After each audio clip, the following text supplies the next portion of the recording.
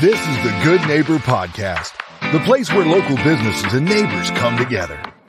Here's your host, Susanna Hodges. And welcome to the Good Neighbor Podcast. With me is Nicholas and Samantha Bain with JDog Junk Removal and Hauling.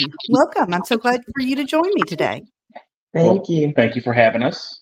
Awesome. Tell me a little bit about JDog Junk Removal and Hauling. What do you guys do? So JDog Junk Removal and Hauling is a veteran-owned and operated full-service junk removal company. So we service both commercial and residential clients, getting rid of those things that you just don't need anymore or don't necessarily fit in your trash cans. Furniture, appliances, household goods, emptying your sheds, garages, things like that. Well, I think we all could use a little help with getting rid of junk in our lives. I know I've got 2 storage sheds full of stuff, and I always think, well, what am I going to do with all that? So you definitely provide a good service. Tell me how you got into the business of junk removal. So as I was transitioning out of the military, I needed to find a sense of purpose and motivation, and didn't see that junk removal was really being offered or serviced in our area. So I figured it was something that the community could benefit from as well. So we opened a junk removal franchise here and gave us the purpose to be able to serve our community the way I served my country. Absolutely. That sounds awesome. Now, Samantha, what are some of the things that usually will trigger someone to give you a call to, besides just needing junk removal? What is it that's happening in their life that they go, okay, I need some help, right? Yes, ma'am. And unfortunately, there are incidents where the parents or someone has passed and they needing to get rid of some things that may have are remaining whenever a loved one is gone. We make that transition very easy for them, because during that time, you don't want to be bothered with having to go through mom and dad's things and figure out, So we come in, we respect any items that we remove from any of our clients. It's just like keepsakes. A lot of our items we try to keep out of the landfills. A lot of them, we donate, give to families that are in need. Just the holidays are here. People have junk that they need to get rid of to make things for new items. So when holidays come around, it's just so many. There's a great need for removal of junk. So any needs you're going through, any transitions, or we're here to help. I know we moved a few years ago, and I think moving also facilitates throwing away a lot of stuff. Downsizing, you're right. Well, are there any misconceptions about your business that people have that you'd like to clear up? So a lot of people think that we're just a trash company. And that's as far from the truth as possible.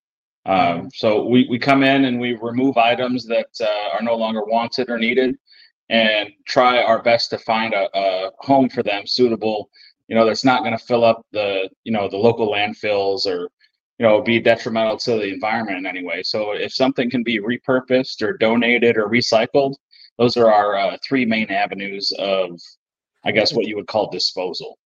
Well, I think that's important to note, is that you're not just hauling the stuff off to the landfill. You're trying to find homes for it. Absolutely. So part of the reason I do this podcast is I like to encourage other business owners. As we get into business and we start our businesses, we all have challenges that we have to overcome.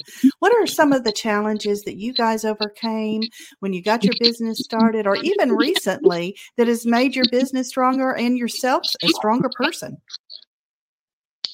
So like most veterans, once I transitioned off of active duty, it's kind of that struggle to find purpose and motivation and something that's going to kind of keep me going.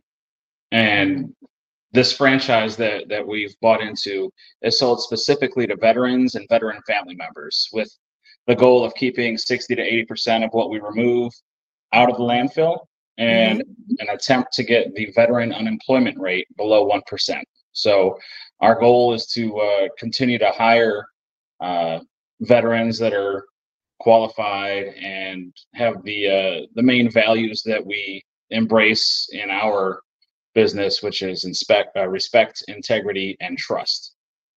Well, that sounds awesome. It's definitely a good franchise that does that service for our veterans. Yeah. Absolutely. So, what is the one thing that you wish people knew about your business they may not realize, either Samantha or Nicholas?